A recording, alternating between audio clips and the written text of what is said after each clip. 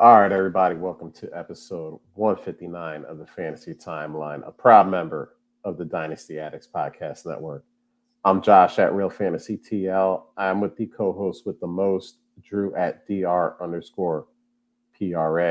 Drew, how you doing, man? Doing all right. Getting to the end of our season here and wrapping some things up here as well. And I can't believe Christmas is just over 10 days away. Yeah, it's so funny because we get all amped up about, we get amped up right after the Super Bowl, just wanting the next fantasy season to start. And man, it just, you blink and we're already done with, in most leagues, the fantasy regular season. So it'll be fun to talk about things we saw, things we didn't see, um, and things like that. But before we go into that, let's get into the good, the bad, and the ugly from week 14. I can't, that's such a big number, 14. Uh, Drew, dealer's choice. Would you like to go first or would you like me to go first? I can go first. All right. You got to find the notes. Got to find the stat line. Not a massive fantasy week, but if you started him, you're probably pleased with the outcome. But what a story for Brock Purdy this week, huh? Amazing to see Mr. Irrelevant broke a couple of or set a couple of precedents there with what I think he was the first one to ever score a touchdown, do it against Tom Brady, which I don't know if I read this right or not, but it sounded like his family had bought tickets a few weeks ago already, just hoping to come and watch Brady play, and then for that to turn out to be his first NFL start. Just some emotional scenes from the game, and then I don't know if you had a chance to listen to any of the press conference and the interviews afterwards from different teammates, guys on both sides of the ball. Shanahan is just another one of those, similar to like a Mike White, just how it works out. You love to see these underdogs, guys that nobody expected to really get a real shot anywhere. And what a game, overcame injury to Debo along the way, just had some incredible plays where he was able to extend and get the ball to playmakers, and ran for a touchdown or two, threw for a couple. So again, not crushing the stat sheet, but what a great week for him and his family, and something that they'll never forget moving forward. So just a feel good for the week for me, I think. I love the comparison you made to Mike White. Isn't it funny how, in Mike White's case, Mike White was a backup. Maybe he was third stringer because technically Joe Flacco played those first few games when Zach Wilson got hurt. So maybe he is technically a third stringer too, but he comes out there, Brock Purdy comes out there, and it's amazing how they can just get the team to rally around them. And obviously there's a whole ton of things going on in a locker room that none of us ever see. But to just kind of like be like, all right, I mean, could you imagine at your job, you have your third manager in 3 months, and that's the guy that gets everybody going, gets your sales department pumped up, get your contracts team just firing contracts off left, right, and center, no matter what your business or industry is. And that's the guy who kind of gets everybody out of their seats, gets them excited. I mean, we would think that would be nuts. We would be like, man, what? But in the NFL, these guys are doing it, and good on them. I mean, that can't be an easy position, knowing that, you weren't the first option. You weren't even the second option. You were the third option, and to just go out there with all the confidence in the world and just do what you've been doing your whole life. I didn't expect it from Brock Purdy. I'm not going to lie, but he balled out. I actually watched the majority of that game, and didn't have anything but happiness for him the entire time. So that's a good one. I am for my good. I am gonna go with someone who did light up the old stat sheet, so to speak. My boy, um, during the off season, I felt like I was on an island talking about this guy, Trevor freaking Lawrence. 30 for 42, 368 yards, 3 touchdowns. All right, well, 3 passing, and he ran one in 2. I was saying this during the offseason. Just get this guy something better than Marvin Jones and DJ Chark and Laviska Shenault, and you'll see what's going on.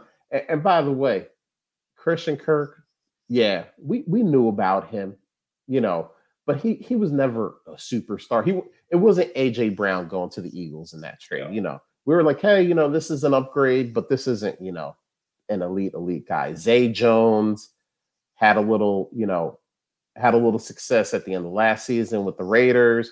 Was never a big time guy. Evan Ingram, me like many told tons of jokes about Evan Ingram. And he is turning these guys into legitimate players in the league. Not all pros, but he is turning them into legitimate players in this league. And I want to give him his damn credit because nobody else was really doing it. We all told him, we all said he was done, right?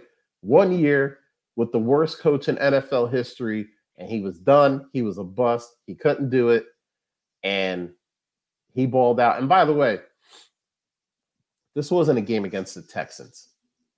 This was a game against the Tennessee Titans, the number 1 team in the AFC South. And you can make fun of the AFC South all you want. I will.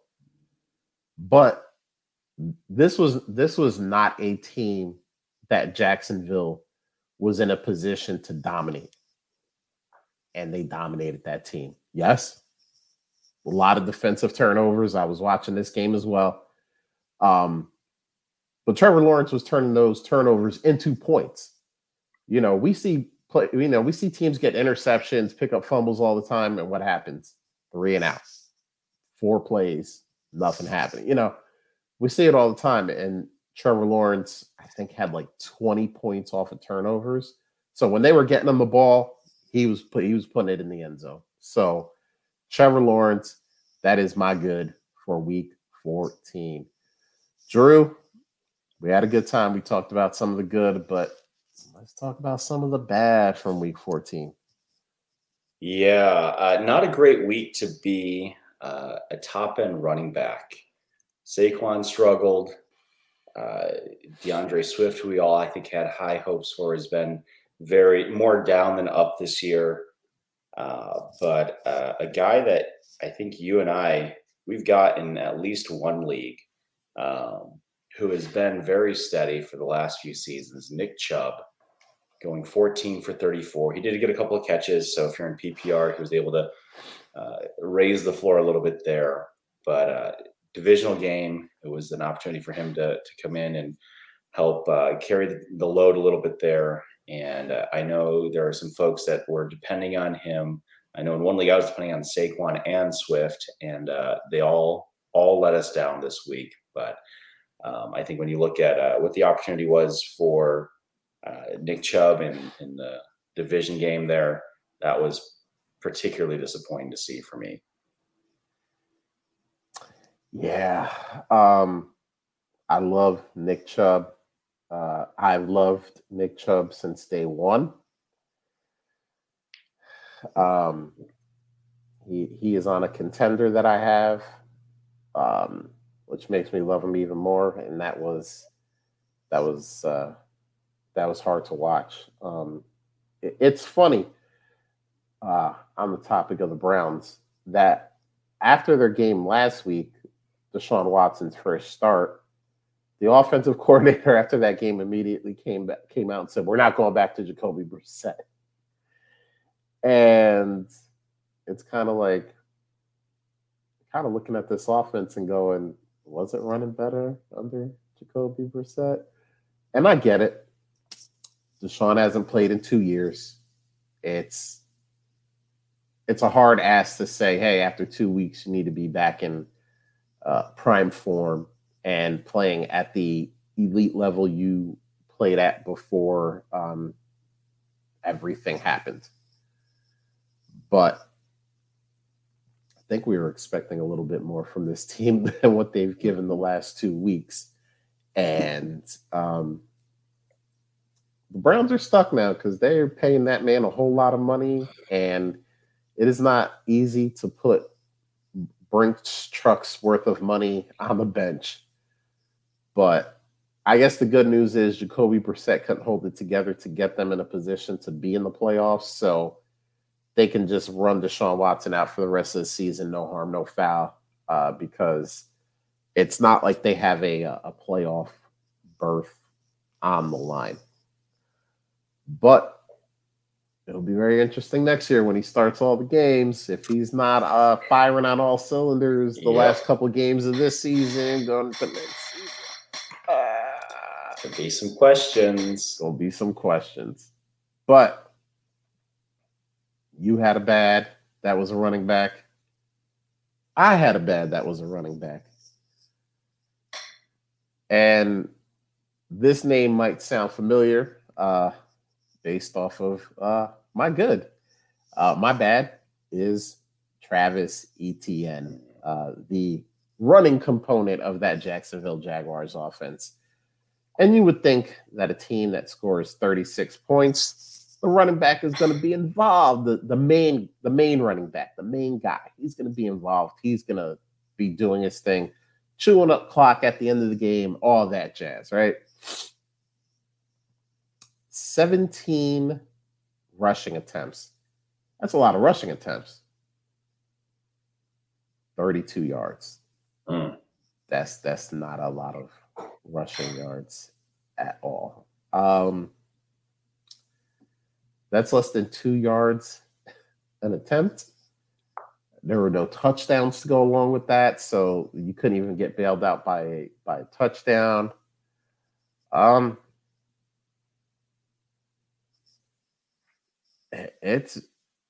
We had like a nice month and a half long stretch where it was like all Travis Etienne all the time. And the last like month has not been good. He had no receptions, no targets in this game either, which is the second time in the last 3 weeks that's happened. Now I get it. The game against Baltimore, he got hurt a little bit, so but still, even on weeks, like what this is 4 weeks ago against Kansas City, he went 11 for 45, but he had three receptions for 28 yards, which isn't a ton of yardage, but in PPR, those receptions help. Yeah. And if you're not getting those receptions, yikes, he, is not good. It's just not good. And I don't know if things get better because, yeah, they got a home game, but it's against that Dallas defense. So, yeah, can we really expect, things to get better? I mean, Nick Chubb, you brush it off. Nick Chubb is that. Yeah. You brush it off. You go, okay, he might have hosed me a little bit this week, but you go in. He's been balling pretty much all season. But, like, are you at a point now with Travis Etienne where you're like, do I start him? Because it's been a month, and I know one of those games was injuries, and maybe you can't count it. But, I mean, like I said, week 10 was 11 for 45 on the ground. And it's only 3 for 28 in the air, not massive yardage in the air. I think he had 3 for 12 last week against Dallas against Detroit in the air. So he's getting some receptions, but he's not getting a massive amount of yardage on those receptions. So it'll be interesting to see what people do going into week one. Unless you got that coveted bye, what are you doing with Travis Etienne? It'll be interesting to find out. But what I'm more interested in finding out is your ugly Drew, who was just nasty, ugly, didn't want to deal with him in week 14. Yeah, this is tough if you started this guy after his last few weeks here, where it looks like he's since his last stud, he's turned it around for a few good weeks. But Derek Carr put that emo eyeliner back on for this week, man, and just barely broke a 50% completion rate, 11 to 20, 137 yards, 2 interceptions with no touchdowns. Watching this game and seeing them just absolutely fall apart at the end to the Rams. I believe this was the game where the special teams squad after that final punt was starting to dance a little bit, assuming that they had the game in hand, only to watch one Baker Mayfield come back and march down the field. And the tweets after that final drive were amazing if you haven't seen some of them. Some people committed to some outrageous things that they would do to themselves if Baker marched 98 yards back down the field for the win. And he did it with time on the clock. But for Derek Carr, and again, we've said it multiple times this year, a playoff team last year, team that had a chance to go even further and was a kick away, added arguably the best wide receiver who should have had and has had really good chemistry with Derek Carr throughout the season, double-digit touchdowns, and he just could not get anything going here. That was an ugly, ugly game, and the final drive was about all that redeemed it. Yeah, I mean, so watching that game, that was the Thursday night game. So you're watching that game. It's the only game on your TV. You got to have Prime. So you're stuck. You can't even flip around during commercials. You're stuck in Amazon Prime. And all you hear is, Baker Mayfield doesn't even know his receivers' names, and he's been there for 48 hours, and he is living out of a bag, and hasn't seen the outside of the facility there in Los Angeles, and he can't even read the plays. He has the armband on just so he can read the plays, and Baker Mayfield by no means had a Hall of Fame worthy performance in that game, which is understandable. I don't think anybody was expecting Baker to go out there with, talk about a team decimated by injuries, right? He's thrown, his number 1 is Van Jefferson. His number 2 is Tutu Atwell. They are really, just hurt all over the place. Cooper Kupp, IR. Allen Robinson, IR. Everybody, IR. So, but that last drive, man, he just went full Baker. He just said, what's the worst that can happen? We lose? No one's going to blame me. I've been here for 48 hours. Yep. I'm just going to do my thing. And this is kind of the mystique of Baker, right? He has these, not even games, right? Moments where it's like, this dude can't be stopped. There's nothing you can do. And then he has like 58 other minutes of just being like, what the heck was that throw? Why is he doing this? I don't understand it. I'm pulling for Baker because honestly, the fact that, and I get he didn't play well this year, but the fact that the Carolina Panthers went to him and said, you know what, Baker, you're going to be the third guy. Like, with the coaching, Matt Ja Rule got fired, and then, they got Steve Wilkes as the interim coach, and they got what's his name, the old Giants coach as their offensive coordinator, McAdoo. Yeah, like, this is a team that just like was not set up for anyone offensively to succeed. And I mean, I'll give PJ Walker credit. He had a flash game there, and looks like Sam Darnold has figured some things out. But I mean, talk about a team that just couldn't figure it out on offense. So I think Baker got a raw deal, and he goes to LA and he does his thing. So good for him. I'm glad he was able to pull that out. If any coach should be fired immediately, and there's a couple. Josh, go back to New England and just be an offensive coordinator. That's what you're good at. Listen, I don't do open heart surgery. Why? Because I'm not competent and I wouldn't be good at the job. Josh, you're just not a good NFL head coach.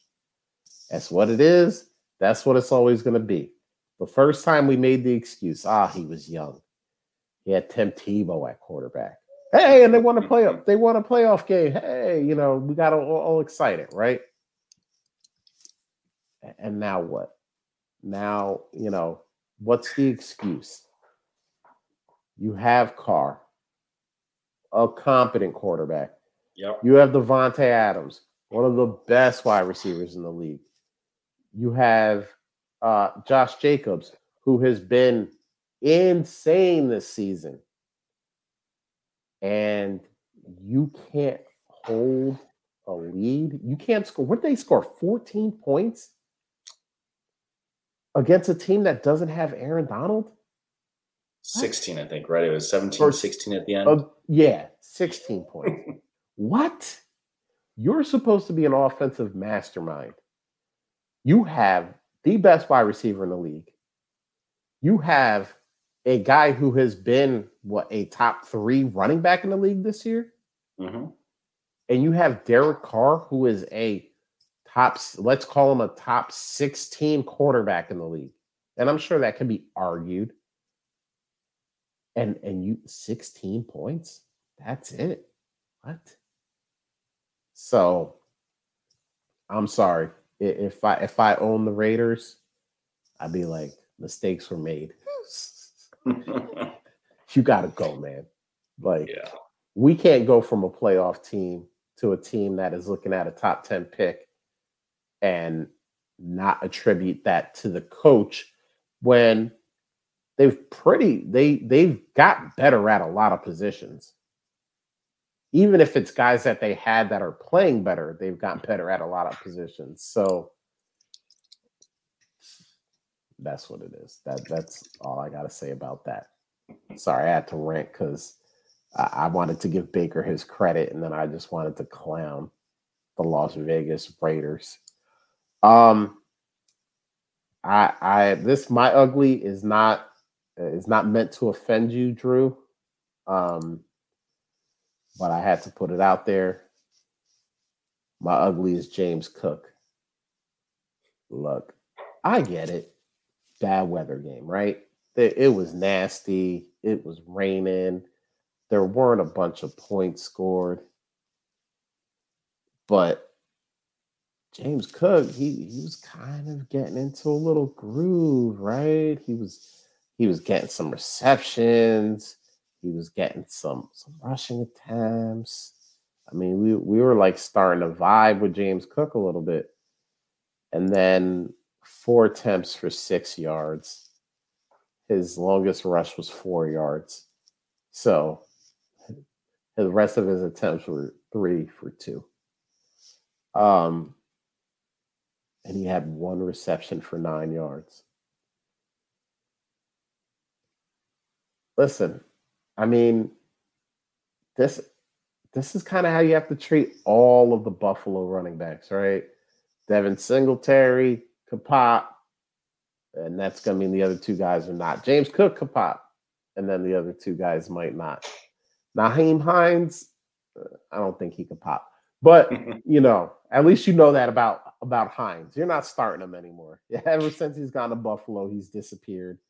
But that's good to know. James Cook, on the other hand, kind of wanted to tease us a little bit, tempt us with a couple of good games in the last 3 weeks, and then we get this. I guess if you still want to believe in James Cook, the upside is they play Miami next week, and Miami has kind of been on a downward spiral. Could you just imagine, Drew? Trevor Lawrence with those weapons that they got in Miami. Oof. Oof.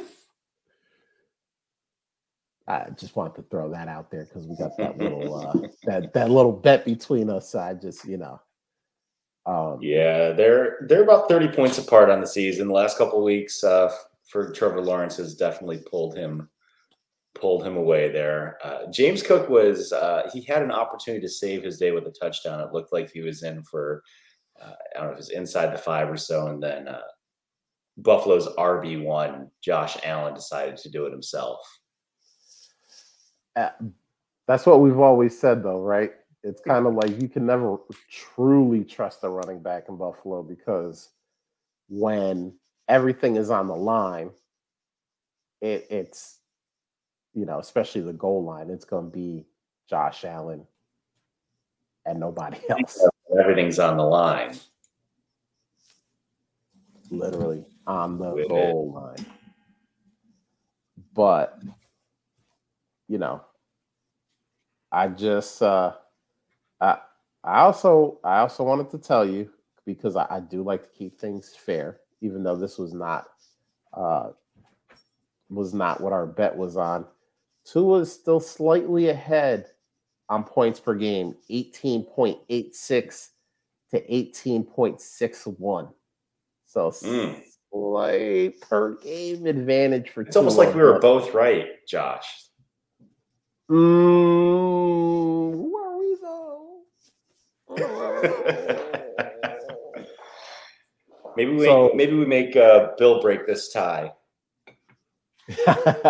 So if you're watching, drafting, obviously you see a very, very handsome and intelligent man.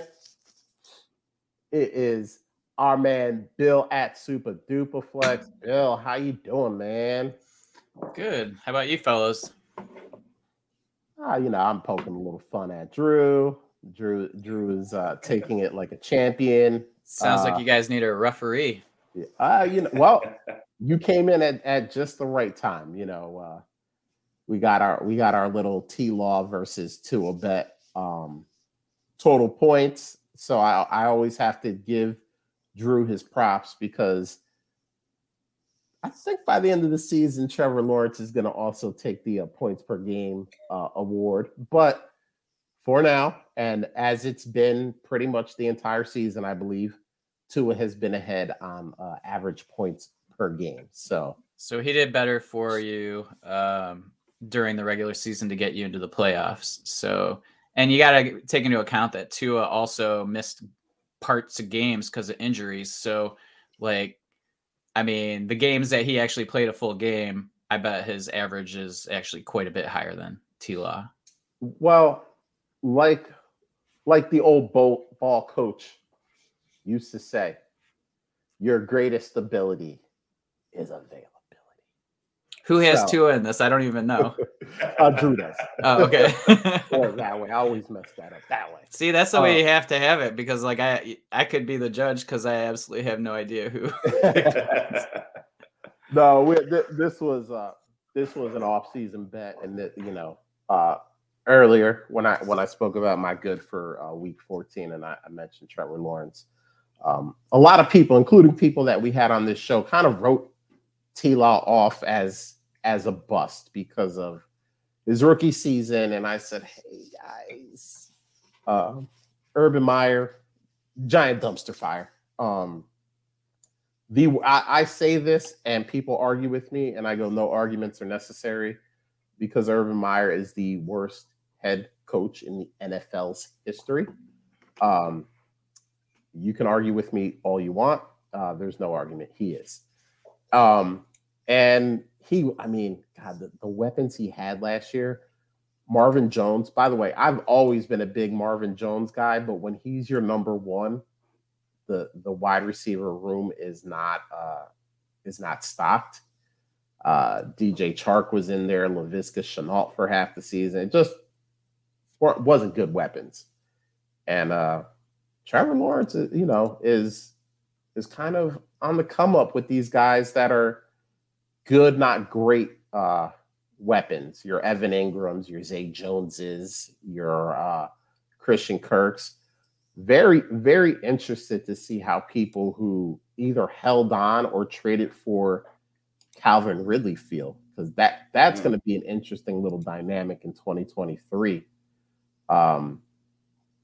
If T-Law can kind of keep progressing, and I can't imagine them adding a big time wide receiving weapon. So it's probably going to be Christian Kirk, Calvin Ridley, and Zay Jones as the top three receivers. Not a wide receiver room at the beginning of 2022 that you thought would be interesting, but at the beginning of 2023, I think it's going to be pretty interesting. What do you think about that, Bill? Yeah, I mean, it's only headed in the right direction, right? So, yeah, I don't necessarily.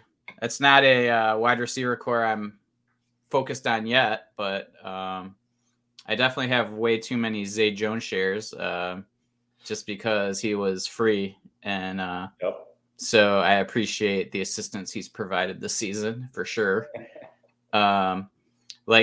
I mean, they obviously were going to use him, right, with what they paid him. So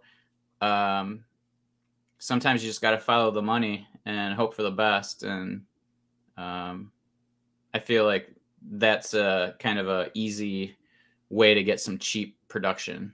I thought, and if they're wrong, you just cut them, Yeah, I thought he was about to get in the doghouse after a couple of early drops in that game. And kudos to Trevor Lawrence for going back to him, and he had that ridiculous catch through the defender's hands for that touchdown.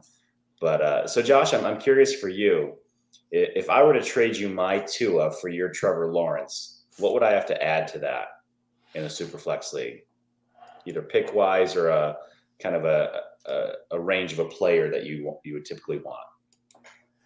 Honestly, all joking aside, value says. I'm going to go with value says first, because my personal feelings, I don't think are actually indicative of what the value should be. So I want to come at this from a non-biased point of view. It's not going to have to be a lot. It really isn't, because I think Trevor Lawrence is the better quarterback, but Tua's got, just crazy weapons. And he has not done much this year. But if the Dolphins can retain like Mike Gesicki for like a cheap price, because he's done pretty much nothing this year, that's a good tight end to have to go along with Jalen Waddle and Tyreek Hill, who are elite receivers. So probably like a second. Like it's not like, now for me, I love Trevor Lawrence so much.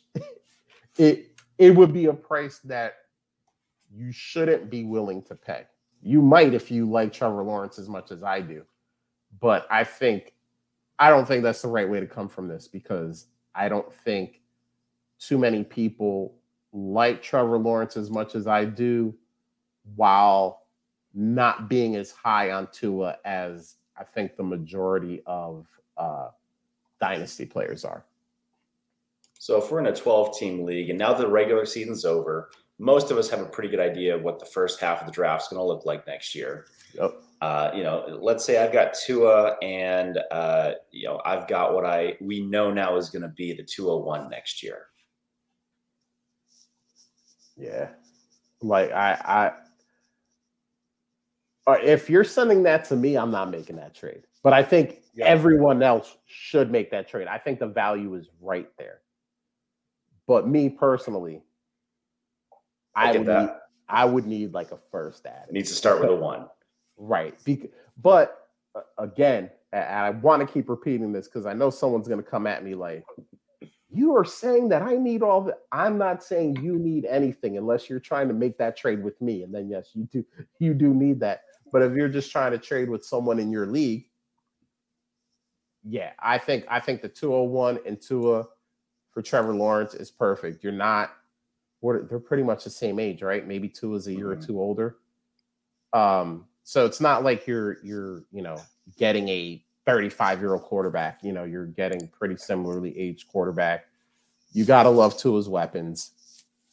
The head coaching has been pretty good, but I think that if it's just I'm picking one or the other, I'm taking Lawrence just because, and I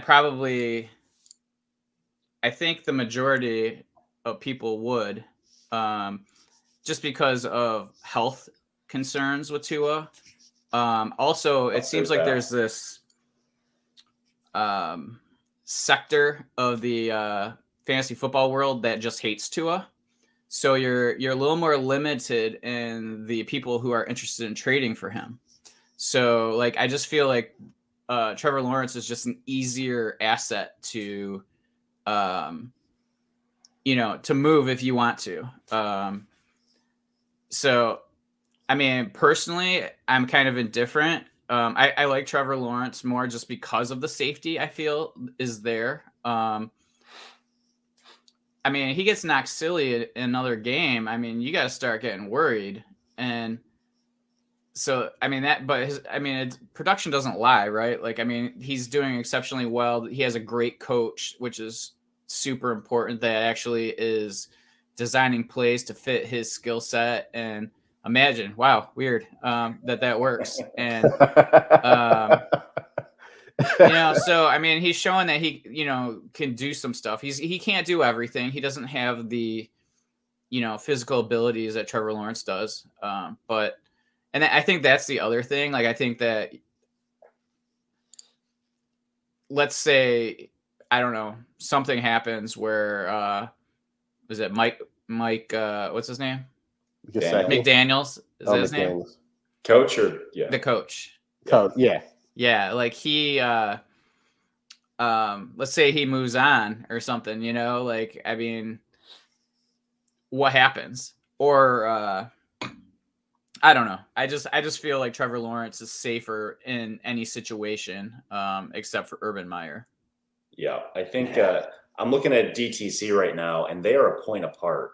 So I think to Josh's point and what Bill is sharing here, if you can get, I think if somebody is saying I'll take Tua, and all you have to add is, a mid to late second or an early third, the value is definitely on your side. And I do think there's enough reasons to take a guy like Lawrence who is showing he can do it. And this is without having to run a bunch either, which, he's got the physical ability to extend the play there. Yeah. And the weapons can they should have a good chance of getting better over the next couple of years. Maybe they add to the wide receiver room this year in a really strong rookie class between this year and next year. So yeah, I think I'm in the same place. If I had to draft between the two of them, I would draft Lawrence ahead of Tua. And it would be, for me, it's probably in a startup, it's probably a solid round higher or so. Yeah, that's kind of where I am too. I agree with that. But based on the value that some of these calculators are looking at, if that's what some of the folks in your leagues depend on, I would fire that offer out. Take that Tua and a third, that 302, 305. See what happens. If you get pushed up into a mid to late second, I would feel great about that. I don't think if I have to, I don't know that I'm giving a first with him to get to Lawrence. I'd have to kind of broaden the deal to get there to have that included. But I understand why you'd want that if you're in that seat holding on to T-Law. Yeah, and Drew, you brought up a really good point, and it was a point I was going to bring up if you didn't. Know the people in your league. Know those calculator people. And trust me, you know who those calculator people are because you've probably sent them an offer before, and they've probably responded to you with a screenshot of the calculator telling you why you're off, and just be like, hey, like, I got 2 on a second, you got T-Law. Calculator, look, hey, it's here. It's here. Look, calculator. It's telling you everything you need to know. And you know what? I'm not saying it's going to work 100% of the time, but there are some people that live and die by the calculator. And that's where you kind of, exploit. Because honestly, I was a little surprised when you said, Drew, that they were only a point apart. And I get it. Like, I get what kind of goes all into the calculator, but I was still a little surprised that it was just a point. So know your league. And I think another tell, they don't even have to tell you that they use a calculator. All you got to do is go to the calculator and plug in their trade offer. Yep. And if it's like really close, you know, they use a calculator. Yeah. And, maybe that doesn't tell you that they're definitely relying on the calculator, but at least it tells you that they are using it. Because they might think that you're using a calculator and that's why they're doing it, So, I mean, it's, but it's something to at least kind of pay attention to and at least earmark that you notice that. And because I have people in every league that I've done that, when they give me an offer and I'm like, oh, this is within like 2 points. This is really damn close, and so, maybe you can make that work in a later trade, Yeah. And I come up with a trade sometimes and then put it into the calculator to see if it's crazy or is it like semi-reasonable. So sometimes I kind of use it as a check against myself because I know I have personal biases like Trevor Lawrence. So I'm like, all right, am I just asking for like way too much here, or am I kind of within a range of, not being that guy? So yeah, it's good too. And I'll use it in sometimes, like I've got multiple leagues where I have Justin Jefferson because I just love the guy. Picked up a couple of orphans because he was a part of the roster there. And in one league, I've got a league mate who probably every 5 to 7 days either DMs me or sends an offer that includes Justin Jefferson. And finally got to the point where I went in and I was able to build, like, if you're using a calculator, this is the type of offer that I would need to consider moving him, just so you have a better understanding of where I value this guy on my team. And it ended up being, it had to be almost double his actual value in one of these calculators. So it can be used in a number of ways. So have fun with it and use it to your advantage. Like Bill said, play the long game too, right? This is a long game. If we're in Dynasty, you're taking notes on league mates, see moves that they've made with other people too. Don't just get locked into what the moves are that you get to make with people. You can see, and I think that's a great idea. I've never really done that before, Bill, but I love that idea of maybe I'll start plugging in some trades that other people do into calculators with other teams, and that'll give us some tells as well. Especially you'll at least see that one side is using using the calculator. The other side might just go, "Yeah, I like that trade, I'll take it." It's worth, just at least if you really decided, okay, I'm going to put in a little bit of homework during the off season, like every week you pick a league and kind of just go through it, and I bet your eyes would be wide open after I love that. That's a great plugging in enough trades. That's actually a really good idea. So Bill comes on the show and gives us homework. Yeah. Now we got. Hey, you guys are taking time off, so I figure, what the hell, you got to do something. Yeah, we're not doing anything. We'll do something. Right, you're not doing anything. We're out of here. Yeah, that'll give us some content to come back with. There you go. Now that we've got Bill here too, though, this was great timing. Steve Dennis, friend of the show, he's in a few leagues with us. Put this little tidbit up here: Whispers of Stafford retirement. Another Ram who's not been playing and injured here. Long-time hometown hero of Detroit Lions. So start with you, Bill. Just thoughts. Stafford as a player, as a person, surprising this, initial reactions or emotions if it were true. I mean, I don't necessarily think he's going to retire, but I bet it's the first off season where he's really considered, at least had a thought about it. Pretty much every year, probably for the last 5 that he was with the Lions, he got beat up pretty bad, and he had injuries, back injuries. Just there was some injury that he played through every year, and entering this season with the elbow issue that was a big thing on Twitter.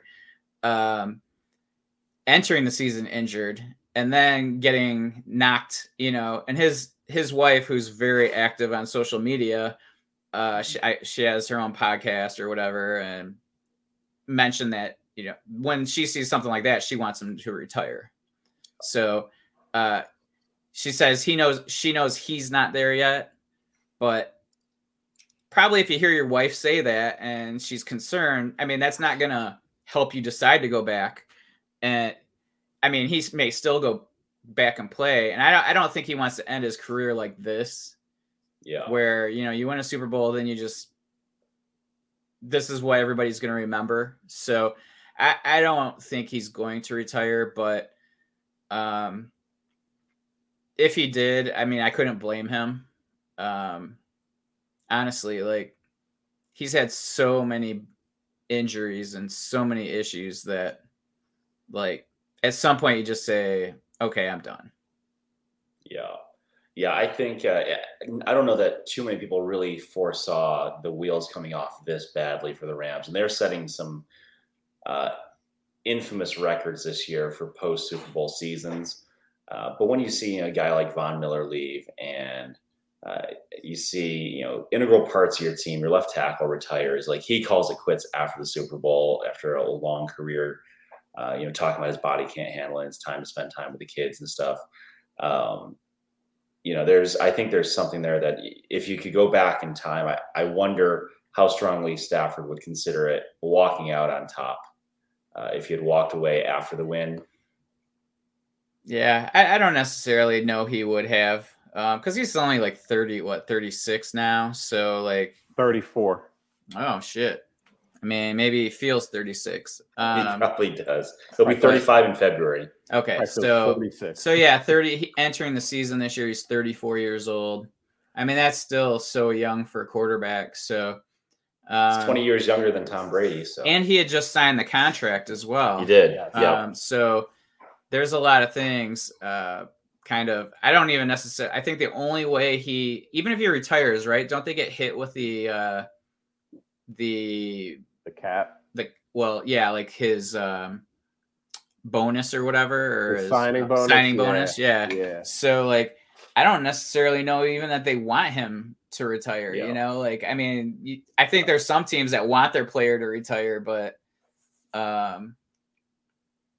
yeah, I don't know. I hope he has a good season, a respectable season to walk out on, and if it's this next one coming up, so be it. I've always liked Matt Stafford, and it's from the outside, it's always been you hope that they get somewhere. I always want the Bills to get there first, but if somebody else is going to go and get to the win, you watch the Lions and so many disappointing retirements from that franchise, and so many questions of what could have been if things were run a little bit differently. You go back to Barry Sanders, of course, and then you watched Calvin Johnson walk away, and it's almost like you wonder how much they're in his mind as he's thinking through some of that stuff. But yeah, I really loved seeing him come out of Georgia, and I think about his ESPN commercials and stuff. Man, it's just a good guy. Seems like he was didn't take himself too seriously, and really just enjoyed the game. You saw him fight through some ridiculous hits and injuries with the Lions, and a commitment to coming out and doing laying it all out on the line. Sometimes it worked out, sometimes it didn't. But yeah, wish him a good offseason to recover, get his body right, get his mind right, and then ultimately respect whatever decision he has there. But Josh, anything on your mind when you think about Stafford and what could be winding down his career in the next little bit? I mean, I was so happy to see him win a Super Bowl last year because, like you mentioned, Drew and Bill, being in Detroit, you saw for many, many, many years, that dude just went all out every week, every game, took the hits, played through injuries, never complained. And to see a guy who plays like that win a championship, I was happy to see him. I know this year obviously has not been a good year for him, but I think if he did retire, and I also don't think he's going to retire, mostly because of his contract. That doesn't make a ton of money up front on this contract this year and next, but starting in 2024, he has base salaries of 31 million, 27 million, and 26 million. And I know that Matthew Stafford has made a lot of money. I believe he was the last of the number one picks to make those insane rookie contracts. So he started off in the league making a lot of money. So he hasn't really quit since then. But I mean, still, almost $100 million is a hard to get away from. But there'll be a lot of sad fantasy managers because Matthew Stafford was always underrated, but was always kind of in that QB1 range. And then he kind of fell off to that high QB2 range, but you were still happy to have him on your team. This year, obviously, you have not been happy to have him on your team. But if he retires, probably a lot of teams with some holes in Superflex leagues because, he was probably your number 2 guy, and obviously probably floated down to your number 3 guy after a while. But if he retires, you got no number 3 guy. You're running with 2. And I know this year there's supposed to be a couple quarterbacks coming out, but probably unless you're in that top 3 or 4, you're probably not getting any of those guys. Yep. So, but love him as a player. Like you said, Drew, I hope he gets right and comes back strong. But if he decides it's his time, I think he's had a great career. Good for him. Love watching him play. Well, we've got you here, Bill. We're in multiple leagues together, but one that we're in, we've got a couple folks in here. Steve was in here earlier. We've got Lindsay saying hi now. I know Jesse's in a couple of different leagues too. But going to the OG Fantasy Timeline Listener League, Bill, you're commissioning that one. You and Josh have combined forces there to try to do your thing, and had what looked like a great draft and a good rookie draft afterwards and stuff. And you're in the playoffs this year. Any surprises from the season? I'm looking through the schedule and kind of seeing some of the scores and the matchups throughout the year. Rocky's win now method seems to be doing well and paying off. His points per game are significantly higher. Lindsay and I are pretty close.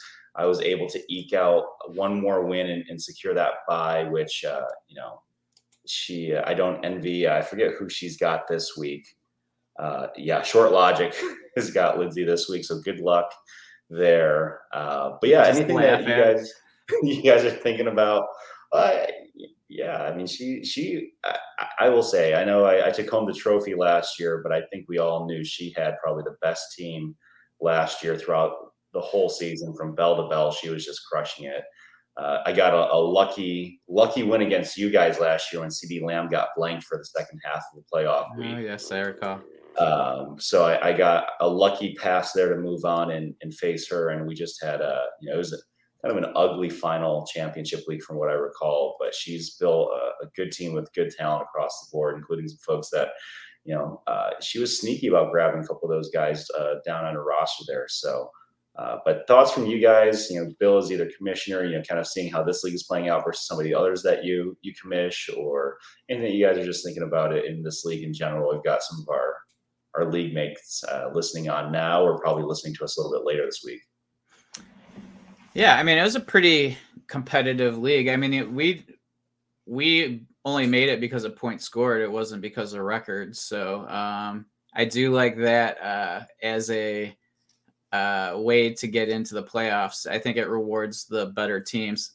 At least, like the 5th and 6th team. And I like that as a policy or a rule to get the best teams into the playoffs.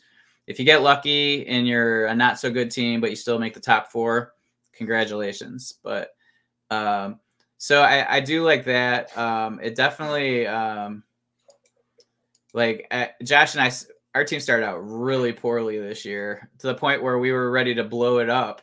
Yep. Because we had a lot of players get hurt, and it just was one of those things where I think we had one quarterback, just a lot of things, and it was kind of everything kind of came back together, and we were like, Josh and I were talking about it, and he's like, let's just blow it up, and I might have asked him I was like, yeah, that's cool, and then I like did it one of those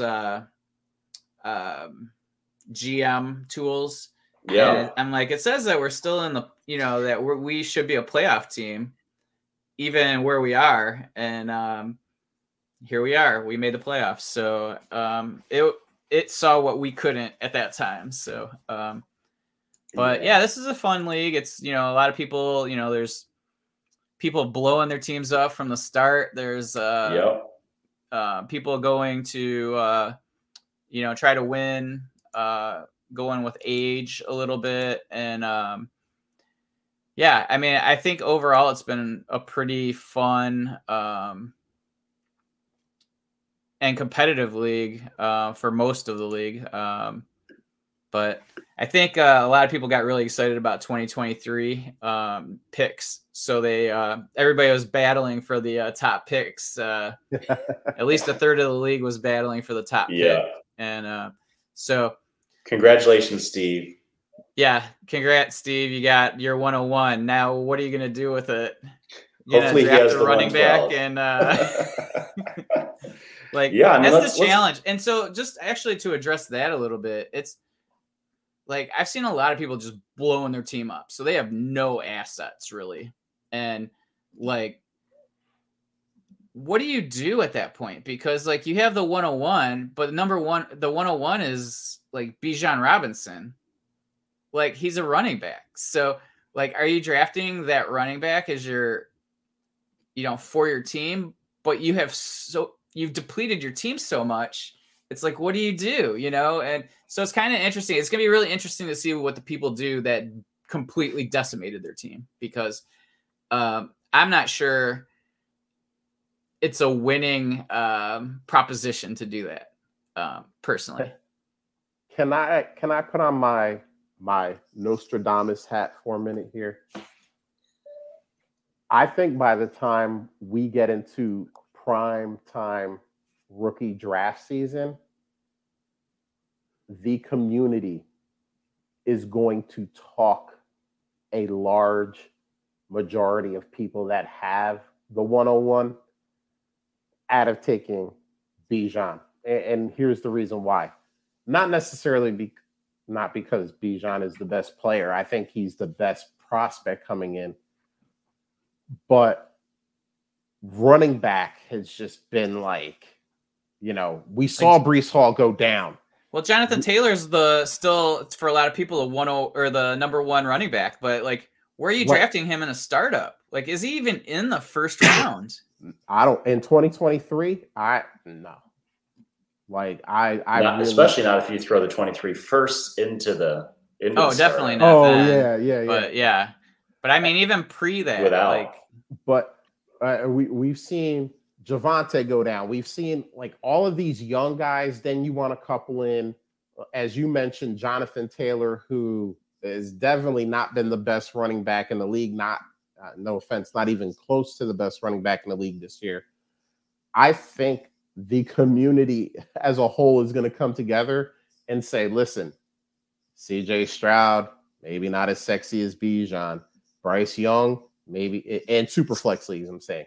Yeah. Not as sexy, but the quarterbacks, Drew and I are on opposite sides, but we've seen young quarterbacks, Tua and Trevor Lawrence, stumble a little bit out of the gate and then blow up, and they're always going to have that Justin Fields, another great one. They're always going to have that insulated value unless you unfortunately you stumble on like a Trey Lance who, has had a very weird career so far. But his value's been insulated too. Like really the only player I can remember that hasn't been insulated after their rookie season as a quarterback was Arizona Cardinals. Yeah. Rosen. For Josh Rosen, Rosen. Yeah. Yeah. He's the only quarterback I can recall in the last like 7 years that wasn't insulated after his rookie year. Yeah. Baker was.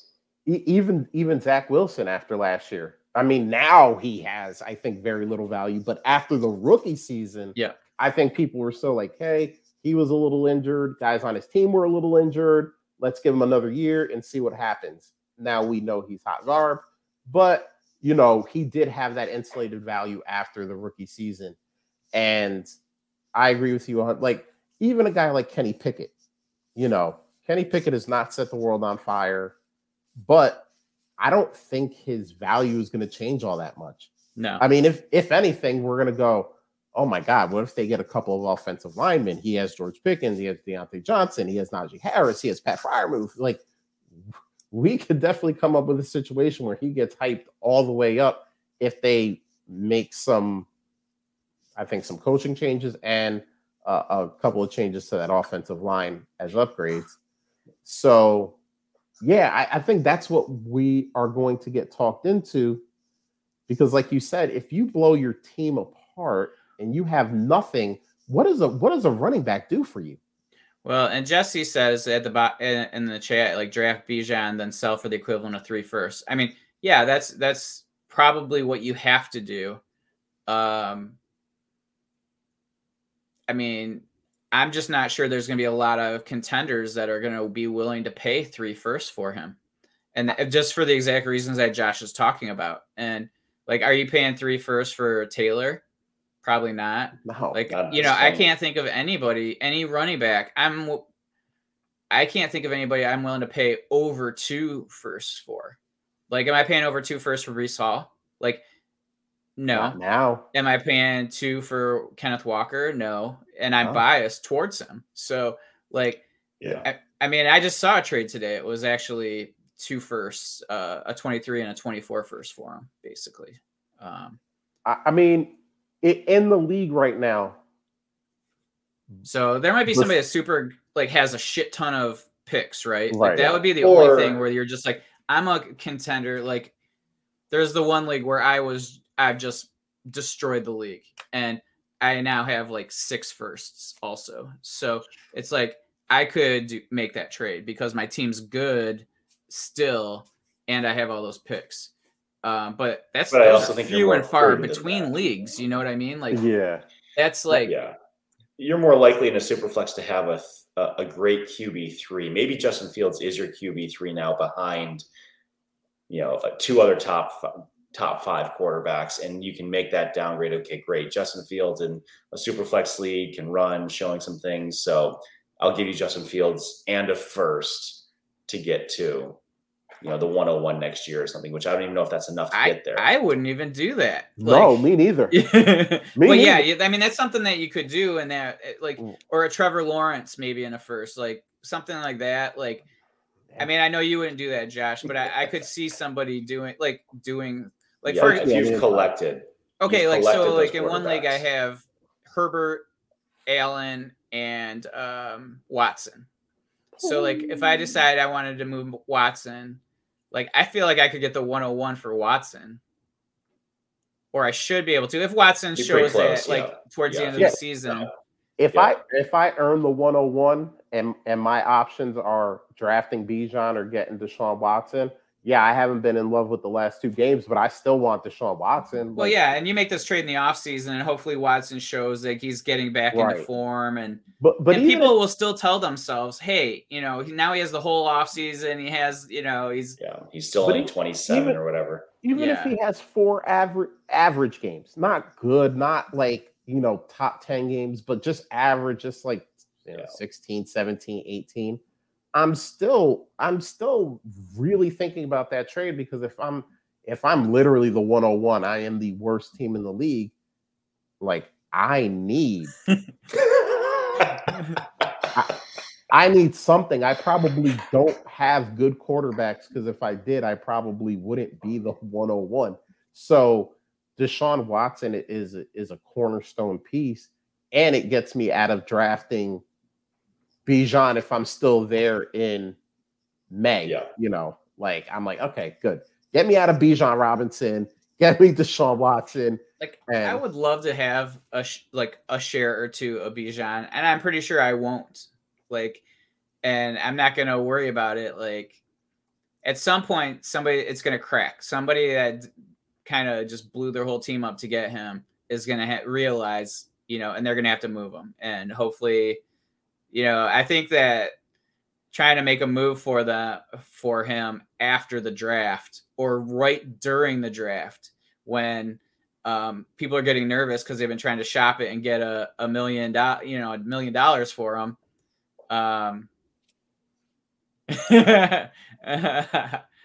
Steve Watson, that's what got me up the creek in the first place. Well, I that's guess you not a can't bad trade. thing now coming into this year. Then you can pair them up. The biggest thing is running back's like the last position you really want to add to your team, and so there's it's so many ways counterintuitive, but I mean, you got to add the most valuable asset to your team and work from there. Like, I'm not gonna, if I don't believe in a 5'10" Bryce Young, 160 pounds or whatever he is, or I'm not like super sold on CJ Stroud. Like, I mean, you still got to take Bijan. Like, I guess I don't necessarily know I would get there, but like, I mean, I think you still got to take the running back there and just hope that or try to sell it like in April. Yeah. And I think this is a class too, which this last year's class was not the case, where I think you'll be able to move around the draft a little bit easier here this year, whether it's getting to 24 picks or moving back in this 23 draft class. This year it was like the 101, and then everything after that, nobody was moving picks around until you got to the 104, like the 102 to the 108 was the same. Yeah, I had a few 102s in different leagues, and man, we had it in the OG league due to a trade, and man, we tried. We sent trades out there, and everybody was like, "Nah, make the damn pick," and we were like, "I'll make the damn pick then." But and then y'all still let us have. Who'd you take with that pick, Josh? Jameson Williams. But we ended up with Garrett Wilson. But y'all still let us have Garrett Wilson. So we ended up getting the two players we would have drafted in the proper order anyway. So come on.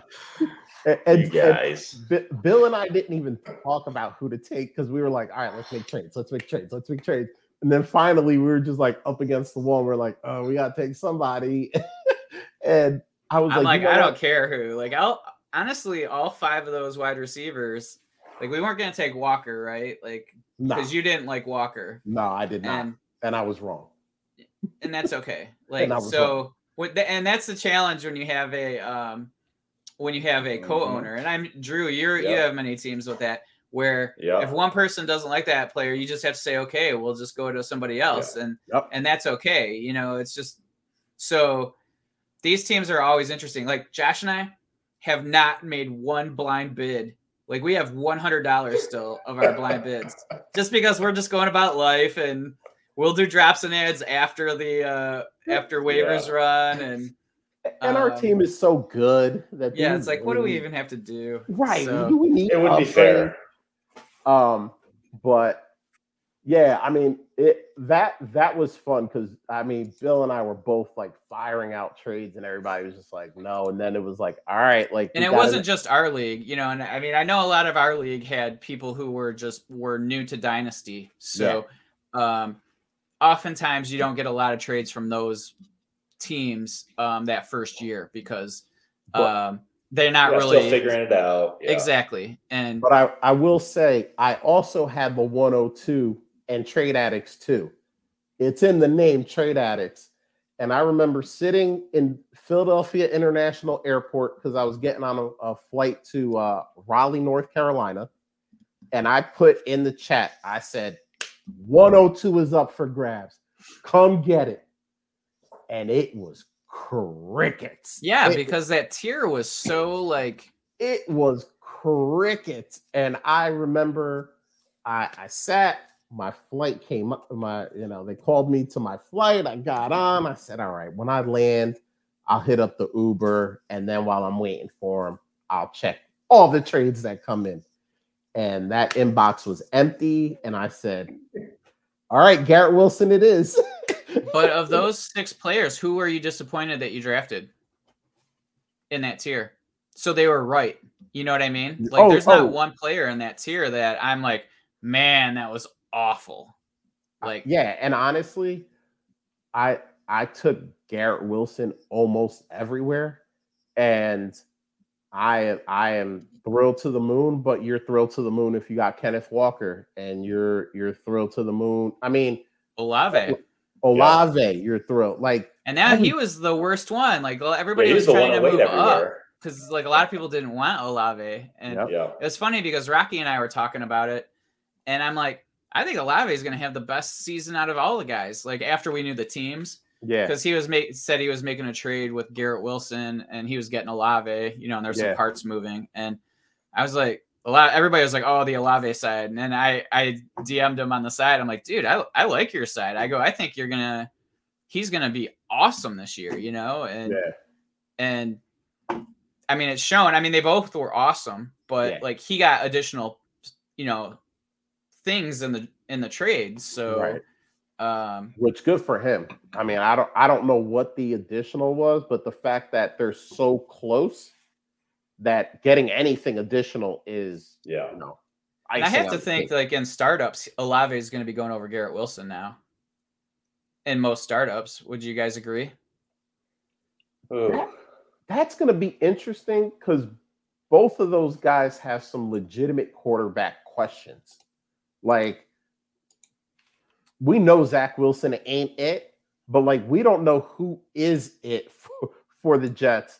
And the weird Andy Dalton / Jameis Winston thing. Olave's got what, like 3 single-digit games this year? Yeah, so his first game he scored 9. Ridiculous. Actually, in our league, he has 1. Yeah, so there you go. You look at his production as rookie, in spite of all those questions, and I think objectively on paper, you would probably say he has to go a couple picks before. But I think with what people have seen from Garrett Wilson and a couple of the blow-up games that he's just made some people look silly too, where I think Olave has been doing it more as a technician. So I don't think I could fault anybody going either way. I think emotions and what we see in some of the highlights and stuff will probably skew people toward Garrett Wilson, and I'll be thrilled to be 2 picks behind him and pick up Olave. Well, I think what will also help, and we'll have to see how the rest of this season progresses. But if the Jets end up with 9 or 10 wins and they're a playoff team, I think that's also going to boost up Garrett Wilson's value as it is, because I think when we're close on players like that, we lean to, as a community, we lean towards the player on the better team. So if the Jets end up 9-8 or 10-7 and they get a playoff spot, we already know that the Saints aren't doing that. So I think that when players are close like that, I think we will lean more towards the better team, which is very weird to say that the Jets are the better team. Yeah, but I like Robert Saleh as a coach, and I think he's building it in a healthy way. So yeah, if they get quarterback figured out, I mean, their defense is coming back. Breece Hall hopefully comes back in a reasonable amount of time. And even now, though, I mean, you're watching Zonovan Knight have a little bit of success there. Michael Carter could have some success. So they have adequate running backs to just pair with if they can figure out the quarterback piece. But yeah, for me, it's a head versus heart thing. I think my head would say it should be Olave, and I think my emotions would probably carry me over to Garrett Wilson, maybe 60-40 split. So I just looked up DLF's December ADP, and not that that's a tell-all, but Olave is 13 overall, and Wilson's 17. So they're in the same. Okay. I mean, they're very, very close, and it's going to be a preference thing at that point. And I think you're probably right that Wilson's the sexier pick also, like just because people get anchored to he was earlier in the rookie draft. Right. So I think that there's going to be a lot of people that will choose him just based on that. He's got about a 10% boost in value over Olave on DTC as well. 30 points for for Wilson, 27 and change for Olave. So they're still very close. And I mean, that's another one of those. If you can get Olave plus a little because somebody is really that attached to Garrett Wilson, okay. Yeah. I mean, to be fair, I think he's had a worse situation but he's had more opportunity also. So like it's one of those things where it's just whatever you're I stopped to read messages. Sorry. No, it's all good. No, you're good. That's why Drew started laughing. No, I saw Jesse. Go Bills. So while we have Bill here as well, I appreciate your time, Bill. But so the three of us and Steve and a couple of others are also in Superflex Army too, a 14-team Superflex tight end premium. And this is one where I am not contending. In fact, I do co-manage in this league. And Steve also got to the 101. He is the 101 master. This guy, I thought after he got it last year as well. And so what are you doing, Steve? But I'm looking at this league, and we got Rocky in this one again. Jerry O'Shea is in this one. We've got a lot of familiar names in here too. K-Mac is here. So just look at the Superflex Army leagues too. Just Josh, what an ascent this year, man. I think you started kind of middle of the pack or top of the bottom half, and your team has come together with Daniel Jones at the helm. Sitting number 4 at 9-5, right behind Bill at 10-4. Bill with, by the way, just a ridiculous team in this league with Herbert, Watson, Jordan Love. Did you have somebody that got hurt here? Felt like you had Stafford in this league. Maybe you traded somebody away in this league too. Yeah, I think I had Dobbins maybe, and I traded him. Yeah, I traded him for Gabe Davis, I think, during the season. Yeah, you got Swift in here. You made your play in this league for Amon-Ra St. Brown, which is how are you feeling about that trade at this point? Yeah, so you and I traded. It was right at the beginning of the season when he was just like thrashing the league, and I'm like, I got to get at least one. I have 0 Amon-Ra at that point, and so I'm like, I got to get at least one. And so I mean, you knew you had me, so. What I gave you 2, bless you. I had to give you 2 firsts, and you gave me your second. And then we moved. You gave me some change or something. And a couple later 2024. 24. Yeah. So I'm happy with it because like you gave me your second this year, which is the 202, and I'm in the playoffs. So even if I win in the next round, and this is a 14-teamer. That means that the best you would get is a 111.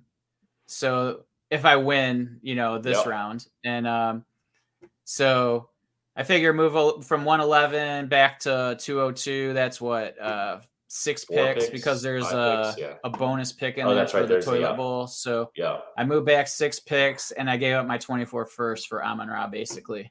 I'm happy with it, and because he's doing exceptionally well, and I feel like he's, inarguably a wide receiver 1, especially with his age and all the targets he's getting. So, and a lot of people are worried about Jameson Williams. I just think they're totally like Jameson Williams is going to perform on way less targets. So, like, I don't necessarily think that he hurts Amon-Ra. Like, I think if anything, he's going to help. And so, and I think the Lions realize that they don't really use their tight ends with this offense. And that's why you saw him trade Hockenson. And they're totally because Amon-Ra is their, guy in the middle of the field. So it's the irony of having a former tight end as a coach. Yeah, right. I do want to ask while you're here too. I know you and I on one of the shows that you filled in for Josh over the summer. You had some optimism around what Jared Goff could be this year. And it's been interesting to see that play out and kind of the ebbs and flows there. What are you expecting for him moving forward based on how they're performing over the last 6 games? I mean, I think that he feels really comfortable in this offense. And I'm kind of looking to see where Goff is in Superflex Army 2, and he's the number 12 quarterback in points per game. So like Jared Goff as a QB1, like we haven't seen that since like his second year or whatever, the first year with McVay, I think. Yeah. And I think he's doing what I expected, and he had a lull in there, but that was when like the whole Lions team was injured. Amon-Ra wasn't playing, like Swift was out. DJ Chark was out, Swift was hurt. They had no dynamism to the team at that point. So, I mean, I think he is. It's interesting because I talk with some of my buddies here, and I there's times where like, well, he's not we got to plan on getting a rookie quarterback, and all that, and then now we're like, well, he's adequate, build the rest of the team. And then if you want to swap, get rid of him later on, like they still have him under contract for the next 2 years. He's only making $30 million per season, which is now a bargain. Like, remember when we were wondering if Dak would get 34? Yeah. It's the times have changed. So, and they also have, Jesse's saying they have the Rams pick, which is like the 5th pick right now. It's so crazy. Like they have the 5th and the 16th pick. And which one, if you were going to say which one's the Rams, you know what I mean? Yeah. And which one's the Lions, you would just automatically say that it's the 5 is the Lions. But, it's the same thing with the Russell Wilson trade. Right? Now Seattle has the better quarterback and their number 2 pick. It's just like.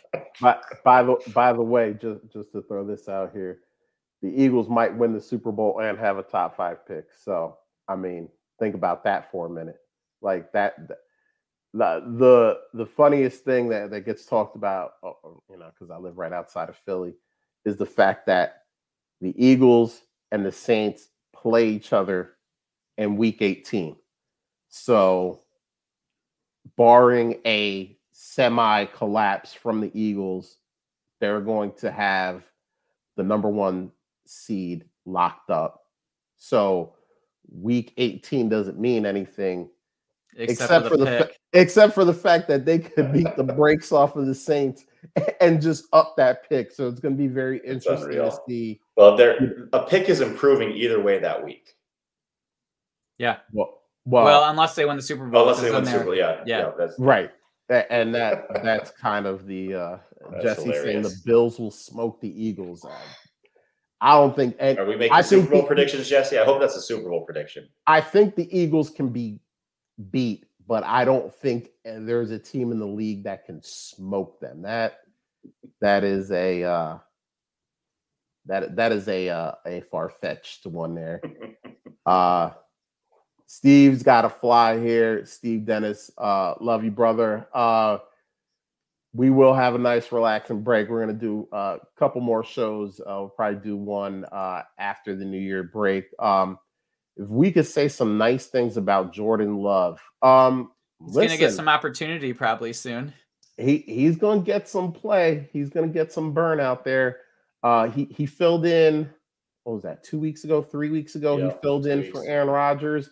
And he looked adequate. Not bad. But, we'd seen Jordan Love in some spots before and it wasn't good. But that last time he was in there, it wasn't bad. So, and let's face it, Aaron Rodgers keeps wanting to drink that funny tea. The Packers may just go, hey, go into the jungle, drink your funny tea. We used the 1st round pick on this kid. We're going to try to figure it out. And then they'll probably use their 1st round pick this year and get like Jackson Smith and Jigba or something like that. Just to piss Aaron Rodgers off, They'll be like, what do you mean? Picks will be wide receivers. We draft wide receivers in the 1st round all the time. What are you talking about, Aaron Rodgers? Look at this guy over here. So yeah, that'll be interesting. I have Jordan Love on a team or two as well, just as kind of like, all right, let's see what happens. He's on my Superflex Army 2 team. Is he? Of course he is. Drew, do you have anything left in Superflex Army 2? We looked at it, Josh. We looked at it. That's right. You got nothing, don't you? I got picks, but you're looking for players. Yeah, I need points. Yeah, I have a Desmond Ridder who's about to start. God, not on that. What's team. he worth right now? A ham sandwich. I'd throw if I have multiple seconds, I'll throw one at him. Superflex league. I just don't know if people are going to move him for a second because that's what they paid, and they've been banking on him being a starter. So Problem like, oh, go ahead. no, I just don't necessarily know that. Like, if I have Ritter and I got him like at the 209 or 210 or something, like, what does that really do for me unless it's like the 202 or 201? What about in a 12 team? What about the 206? I don't know if people are gonna move it. Like, move him. I'm saying for you personally, not people. You personally. Oh, I would. Yeah, I would. Yeah. I would give it a go. Just, I mean, getting a quarterback that at least has some. I mean, at the 206, what are you really getting? I don't know. I don't know the draft class. I don't know if it's super deep. Yeah. But every year we think it's deep, and then we get talked out of it. Yeah, you have a reasonable shot of a little arbitrage move here at the end of the season. You throw your 206 at it. If he has a couple of really good games, you get somebody who, again, maybe they're rebuilding and they want to secure somebody who's shown it. And okay, great. Maybe you bump up earlier in the second round, or you get another player that you want for next year that the 206 wouldn't have afforded you. And that's my thing. I almost think getting Desmond Ritter off your roster now is the move, because we've seen the way Atlanta runs their offense. It's not exactly what we would call quarterback friendly. And I think that, once a couple games comes and he's, 13 for 18 for 160 yards, a touchdown and 2 interceptions, a couple of those type of games, you're not going to be able to get anything for him. So, and I don't think it's necessarily a Desmond Ritter talent thing. I just think it's we've seen this offense run for 14 weeks now. We know what it is. They drafted pass catchers, but don't want to use them.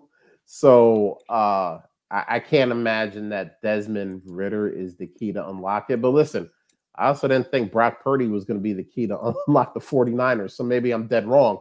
But it's just, the coaching's a little different. The scheme's a little different. Just a little bit.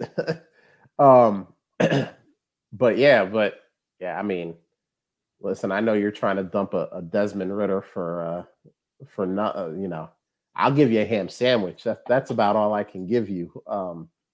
I need points. I'm running with Daniel Jones and nothing else at quarterback. Oh, and you're playing Aaron, and his team's solid. Is that who I'm playing? Yeah, Yake and Bake. All right. Well, see, you're up against Josh Allen, Derrick Henry, Dalvin Cook. Whoa. Keenan Allen, Tyreek Hill. Yeah, that's a really good team. You should probably take a Desmond Ritter to guarantee yourself another 15 points somewhere. My man, I don't know if you're looking at standings right now. I was the 3rd highest scoring team this season. No joke here. There's I need an upgrade. I don't need I don't need a You're saying Desmond Ritter is not a potential upgrade over Sam Darnold? He's probably not an upgrade over whoever I put. And by the way, I think Sam Darnold has done okay the last couple of weeks. I know we want to disrespect the great name of Sam Darnold here, but I can't allow that to happen. He's been okay the last couple of weeks. Yep, 13 points last week. Hey. When did you get Stephon Diggs? I made a trade during 2 years ago draft. I traded. That's right. Did you do the 108 or whatever? And I got me a little Stephon Diggs. So, that's what I do. I don't need picks. I'll just get a Stephon. You just need them so you can trade them. Right. I'll just get a Stephon Diggs with that. Hey, by the way, I don't want to toot my own horn, but I'm going to, since Drew was trying to denigrate my team by putting Desmond Ritter on it. I did beat Sonny this week. You 11, did. I saw that. 11-3, Sonny. I know how to put wins together. I mean, sometimes you need Sam Darnold in there to put together a win. We all do things we're not proud of. That's what I had to do. But no, I'm actually I'm really kind of lucky with this team that, quarterback is not good. I mean, I had Jacoby Brissett for most of the season, and I know that, that didn't win me a bunch of games, but it was nice to have a competent quarterback in there. I had Zach Wilson. We're not going to talk about that. But Daniel Jones has been all right. But, would you rather have Zach Wilson or Desmond Ridder right now on your roster? Oh, my God. I'd rather have Sam Darnold. That's who I would rather have. But yeah, you don't have anything, do you? Not a tight end running around that can score points. A what? I'm like the Lions. Did we play with that position in this league?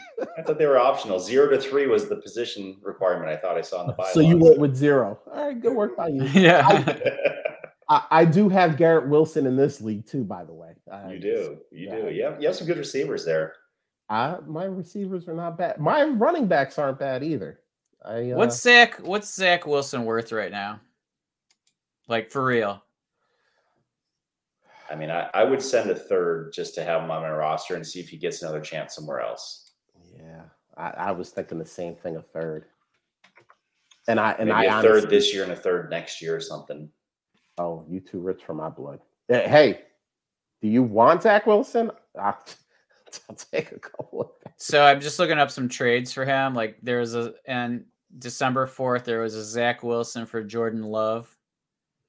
That was that Desmond Ridder for Zach Wilson in a second and a third. Oh my God. Hey, I'll take Desmond Ridder for that price. You Zach Wilson and Brock Purdy for a second. Oh, that person is loving Brock Purdy right now. Zach Wilson for nothing. Wow. Like, somebody literally just traded Zach Wilson. They were like, here, you can have him. Yeah. I need the roster spot. I'm going to drop him. Yeah.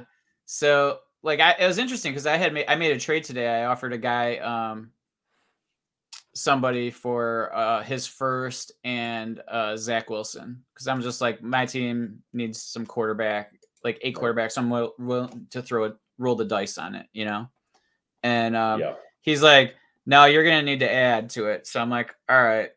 And so he wanted like a shit ton on top of it. So then I go back and I go, all right, he obviously values Zach Wilson a lot more than. So I give him the same offer for his first, and then Zach Ertz, and it's a 2 tight end, start 2 tight ends, and and he accepts it immediately, and it's like, so the difference, like, what's the difference between Zach Wilson? So what was the final trade? A first and Ertz, instead of a first and Zach Wilson. Okay. And a start 2 tight ends. So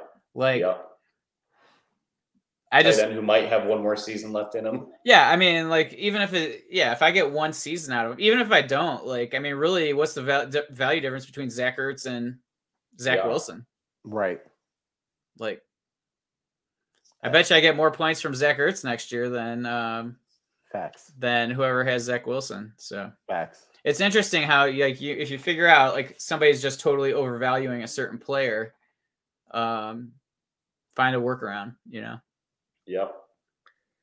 Yeah. Well, I know, Josh, we said when we jumped in the room an hour and 40 minutes ago, we were going to do a quick show here. Sorry. So I know you've been, your family's. I said I was going to be on here for like 15 minutes. No, it's been awesome. So glad that you're able to come by, Bill.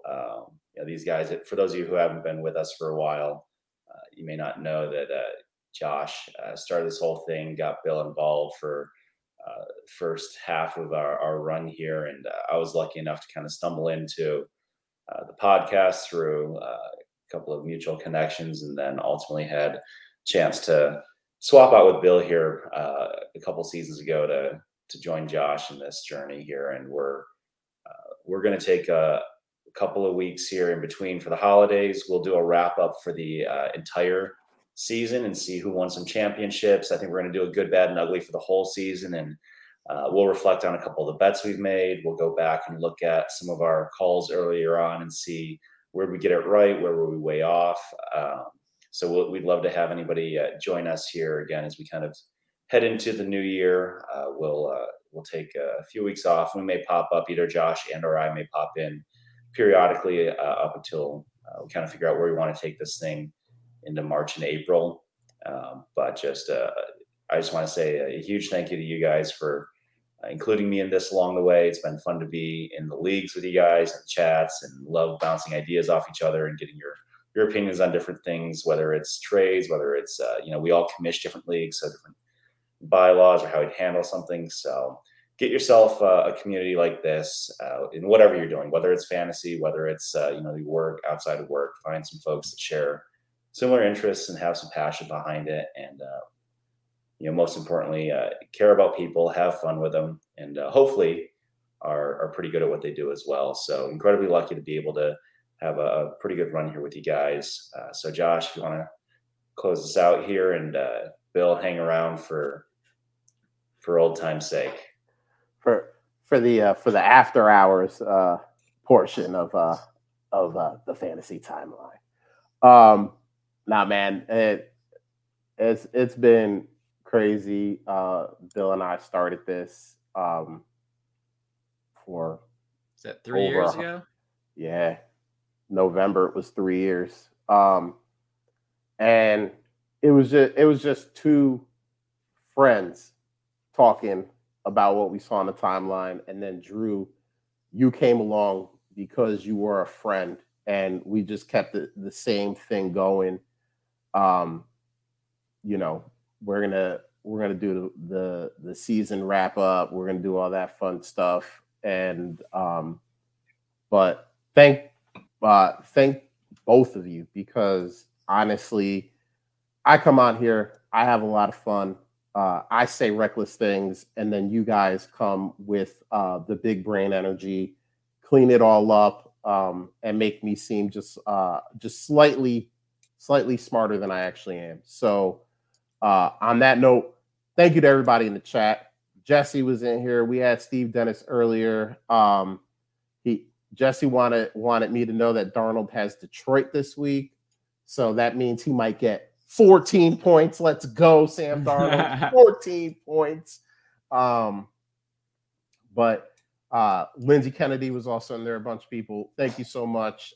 When the chat is bumping, it's always better for us.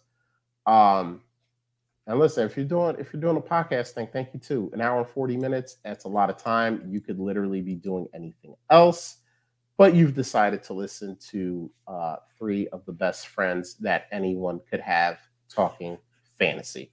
So on that note, Drew, we are out of here. Late